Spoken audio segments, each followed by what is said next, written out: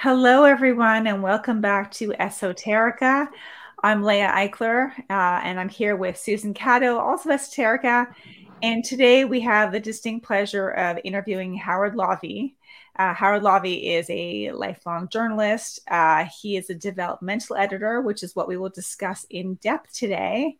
And he wears a few other hats, which we can discuss at a later date. But let's focus on the first two for now. Howard, thank you so much for joining us. Sure. Thank you for having me on. I appreciate it. It's Lovey.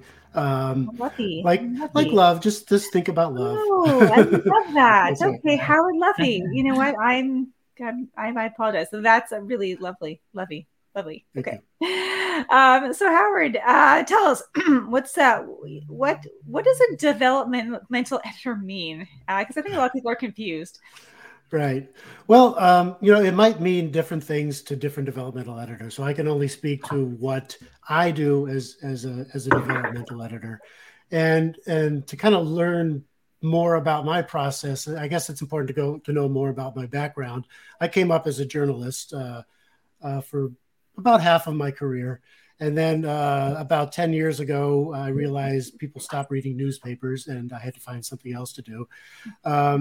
So I became executive editor of a book review magazine called Forward Reviews. Mm-hmm. And we reviewed independently published books, which was a good kind of transition between the journalism world and the publishing world for me. So through that, I got into contacts with more authors and more publishers and more editors, and the more I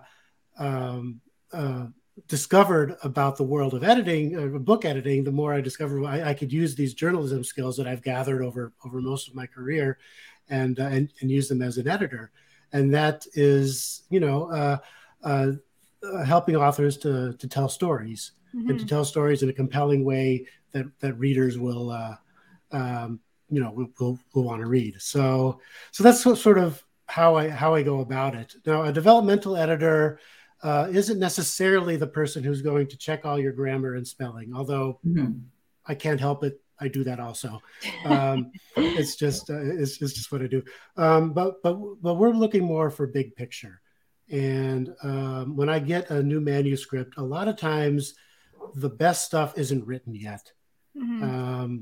And I specialize in memoir and nonfiction because of my journalism background. To me, anything you can make up is not as interesting as reality to me. So I approach them with just a lot of questions, and I get to know them.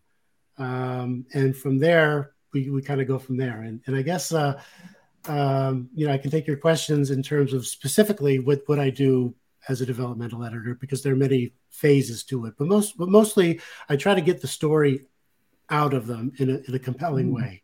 Right. Do you work with seasoned writers mainly, or do you work with newbies? What is your All of the above. All of the All above? of the above, yeah. I get a lot of first-time authors who say, "Well, I don't know if this is a book. Everybody told me I should write a book about this." And my feeling is that everybody has a book in them, and not everybody agrees with me on that. But I think everybody does have at least one book in them. So I help them take what is a series of events in their lives and help them tell a story. I have people on the other end who are experienced authors who have had big publishing contracts, who want me to be their coach to get them to meet deadlines and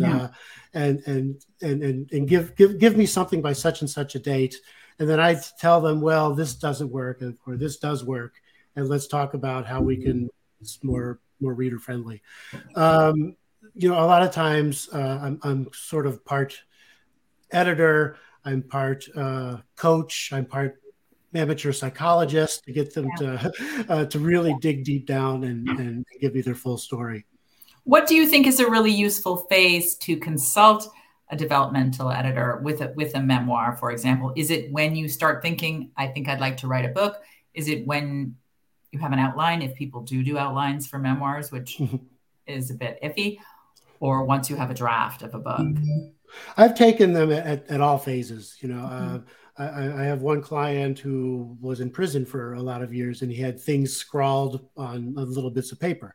I've had others who give me a complete book, who've already been through a number of other editors and want a fresh set of eyes on them. So there's no single point. It depends on how confident you are as a writer. In terms of when you want somebody else's eyes on it.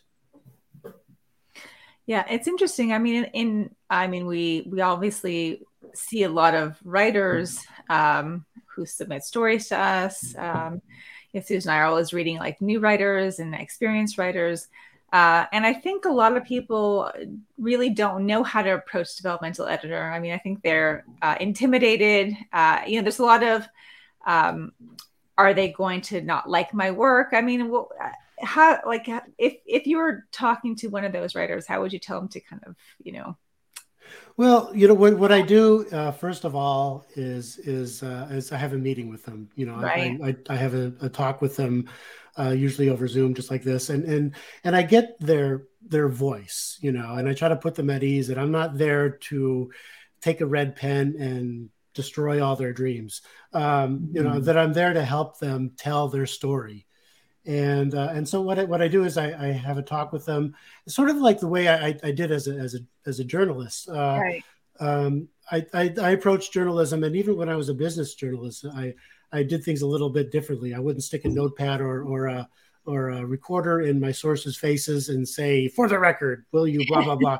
I get to know them first, and why are they doing what they're doing, and get them to smile a little bit about what they remember. It was what motivated them at the beginning, and it helps me understand what they're all about. And as a developmental editor, it helps me understand why they're excited about writing about this particular event in their life or this particular story they have. And it also helps me get their kind of quirks and obsessions too, right? Which is important when writing a memoir. There's the story, and then there's how you tell the story. And everybody has their own little way of speaking, has their own catchphrases that they like to repeat, has their own sort of obsessions, and that to me helps helps a story come to life. Not just this happened and then that happened and then the other thing happened, but it's a matter of telling a story that only you can tell in sort of the only unique way that you can tell it. I had the distinctly unfun experience of helping someone who was self-publishing. It was a friend of a friend, put it that way. Could you look at this memoir? And I was horrified by a lot of the attitude towards. It was a much older person who had made a habit of marrying women almost like mail order brides. So trouble.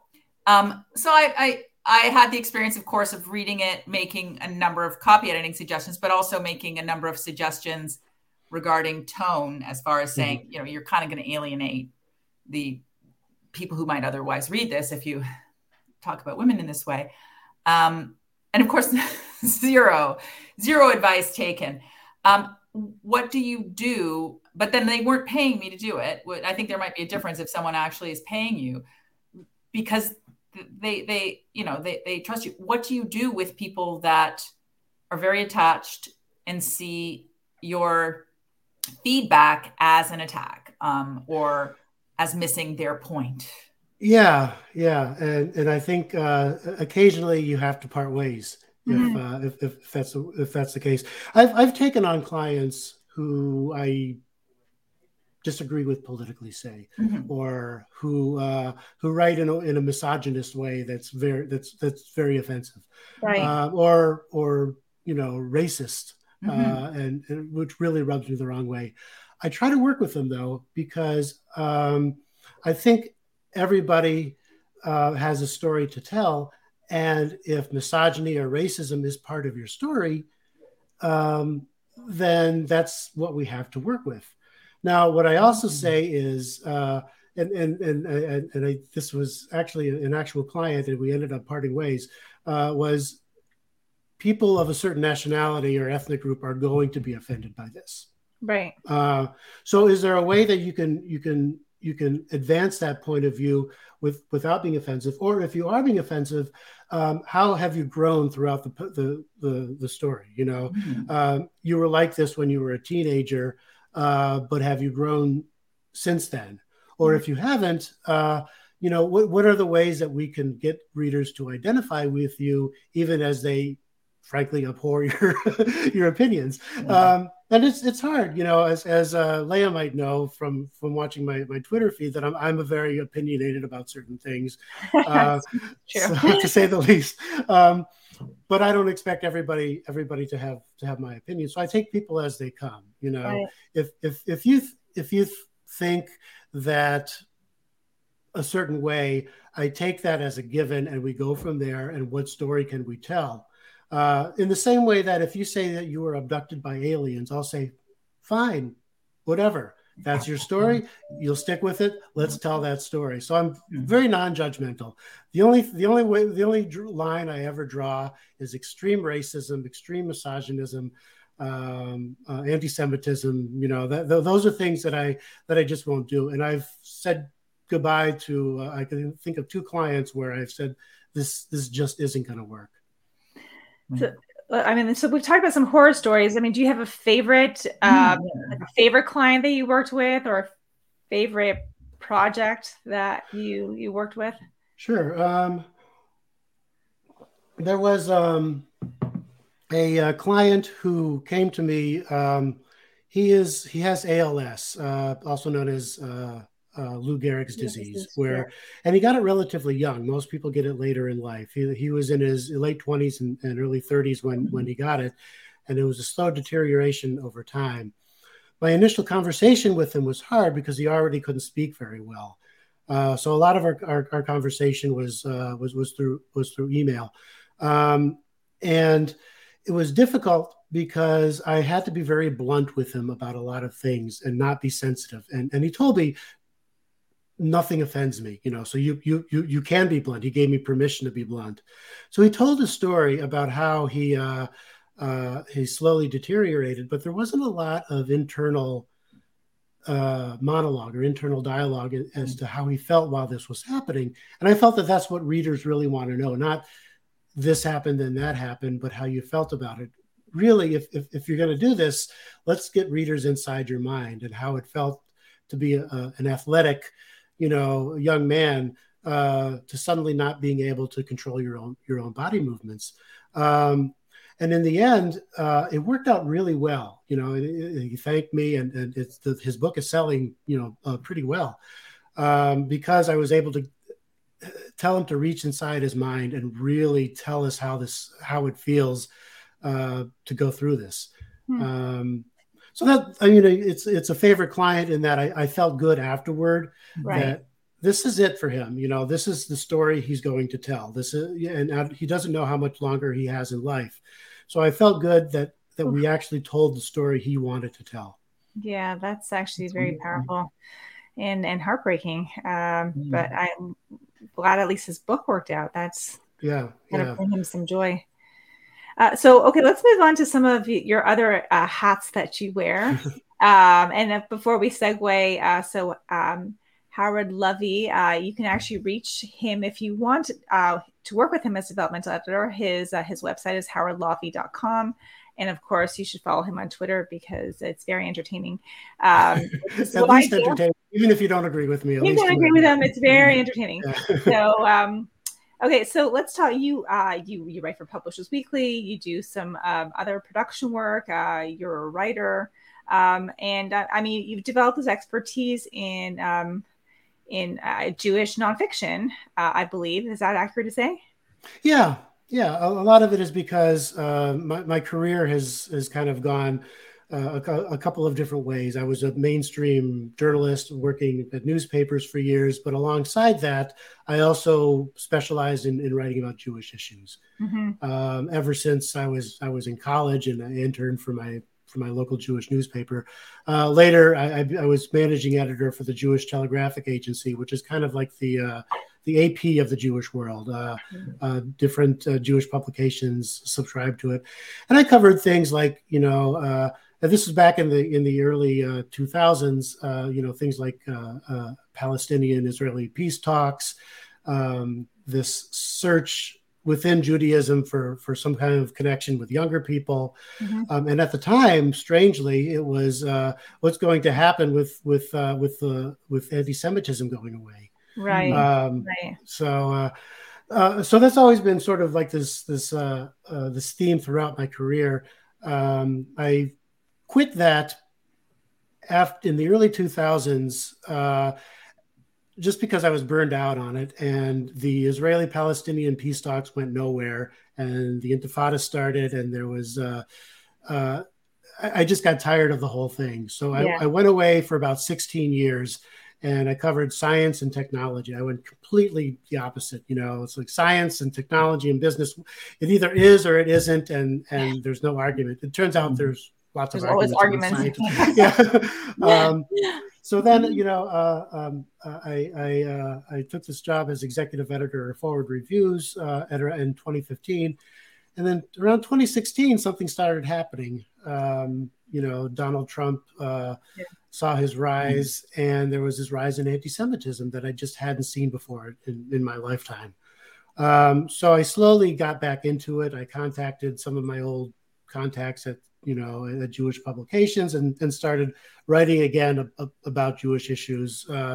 With me, it's sort of, I've been doing it for so long, all my life, that I can see historic trends just in my own lifetime. I'm, 57 years old, and come from, a family of Holocaust survivors and Holocaust victims. So I kind of have this kind of long view of things. And at the same time, I've also been writing my own memoir about sort of my own relationship with anti-Semitism and Judaism, and I've been getting some very good feedback on that. So hopefully that'll come out soon as well. That's exciting. That really is. Yeah, tell us. So there's a new climate. There's actually there's been a change in the climate, like a distinct change in the climate in terms of the rise in anti-Semitism. What does that mean for writing Jewish nonfiction? Well, one thing I do, and I do this for selfish reasons, is I interview Jewish authors because I like to hear their points of view. It helps me stay in touch with Jewish publishers. So I do it for Publishers Weekly, for JTA, and also lately for my own Substack newsletter. I've been doing some podcasts. So there's a new generation out right now that they say that the generals often plan for the previous war, and so there's a feeling that the organized Jewish community isn't prepared for what's happening right now. They're used to dealing with Nazis on the fringe protesting, or putting out anti-Semitic material that used to be sort of on the periphery of society. Now it's everywhere. It's on social media, as you know. It's coming from the far left and the far right. And depending on your own political point of view, you only see it on the far left or on the far right, and you don't see it in your own backyard. And people like me who have been following this for a long time, I'm left of center, politically myself, but I also see anti-Semitism on the far left. Anyway, there's a feeling among Jewish authors, especially younger ones, that the organized Jewish community isn't set up for this. So I interviewed a couple of young authors. Chen Mazig is one of them, who's an Israeli author who's also kind of a social media influencer, who's left of center himself, but sees things rising, as he speaks on college campuses. He's called a baby murderer and things like that, and there's, I don't know how political you want to get on this show, but there's this whole argument over what's crossing the line between Palestinian activism and anti-Semitism. And we can argue, till we're red in the face on that. But the problem is very real. That if Right. you're Jewish on campus, you're targeted. Mm-hmm. And so there are a lot of younger Jewish writers and activists who are taking the matters into their own hands and forming their own support groups and writing their own books about this topic. So, I mean, the question is, because it's the messenger, but how to get the message out. Are publishers open to these topics? Are they self-publishing? Like, how is the message getting out? A lot of time, I don't think the big publishers are really taking them. Mm-hmm. Not yet. I don't. I think that they probably will eventually, but right now it's small boutique publishers. One of them, Hen's book, was published by a kind of a boutique publisher called Wicked Sun Books, that does primarily Jewish. It's published by Adam Bellow, who's the great Saul Bellow's son. Oh, right. Yeah. Who has his own kind of political agenda sometimes, but he's publishing these books from people who aren't really part of the big conversation yet. Mm-hmm. I think they will be, and I think eventually the big publishers will discover that there is a story to be told here, but not yet. Interesting. Yeah. Yeah, that's interesting, right? But fascinating and a little scary. Yeah. There's lots of scary things happening, but also a lot of things to write about. So yes. Yeah, that's true. When you are writing your own memoir, or when you're working with a writer, how do you know when you are done? And is a book ever really done? Or is it like Saturday Night Live where they say it doesn't go on because it's ready, it goes on because it's 11:30 on a Saturday night? Right. Exactly. Right. That's a very good question. And because I deal with memoir, real life isn't necessarily wrapped up in a bow, mm-hmm. and then everything was right at the end, and then I recovered and everything is fine. But it's a matter of telling a story that makes people think. I try to tell people that a memoir is not an autobiography. You're not writing an autobiography unless you're a celebrity or somebody famous or a famous politician. Nobody is interested in what you had for breakfast every single day, but they're interested in a certain aspect of your life, a certain time period. So often what I tell people, if you want to tell people tell readers what happened afterwards, write an epilogue. Today I'm recovered from this and I moved on to other things, Mm-hmm. But yeah, it's hard to say the end on your own life.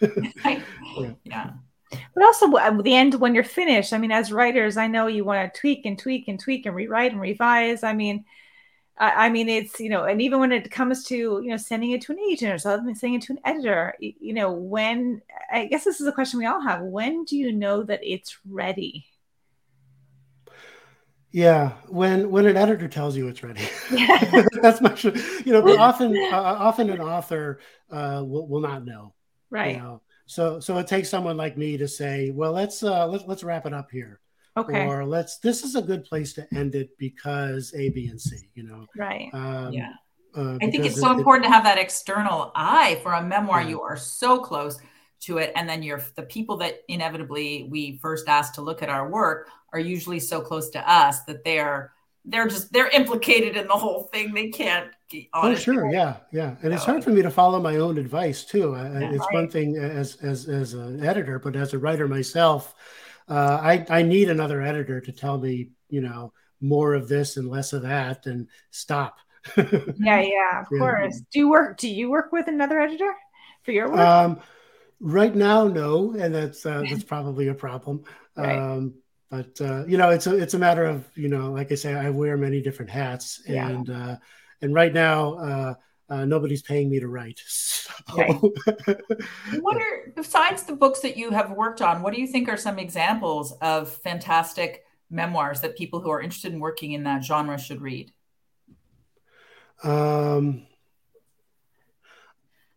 if you want to talk, we talked earlier about Jewish memoirs, and there was a sort of a subgenre a while back, and Netflix has picked up on it, of Orthodox Jews who have rejected the faith and gone secular, and they're fascinating stories.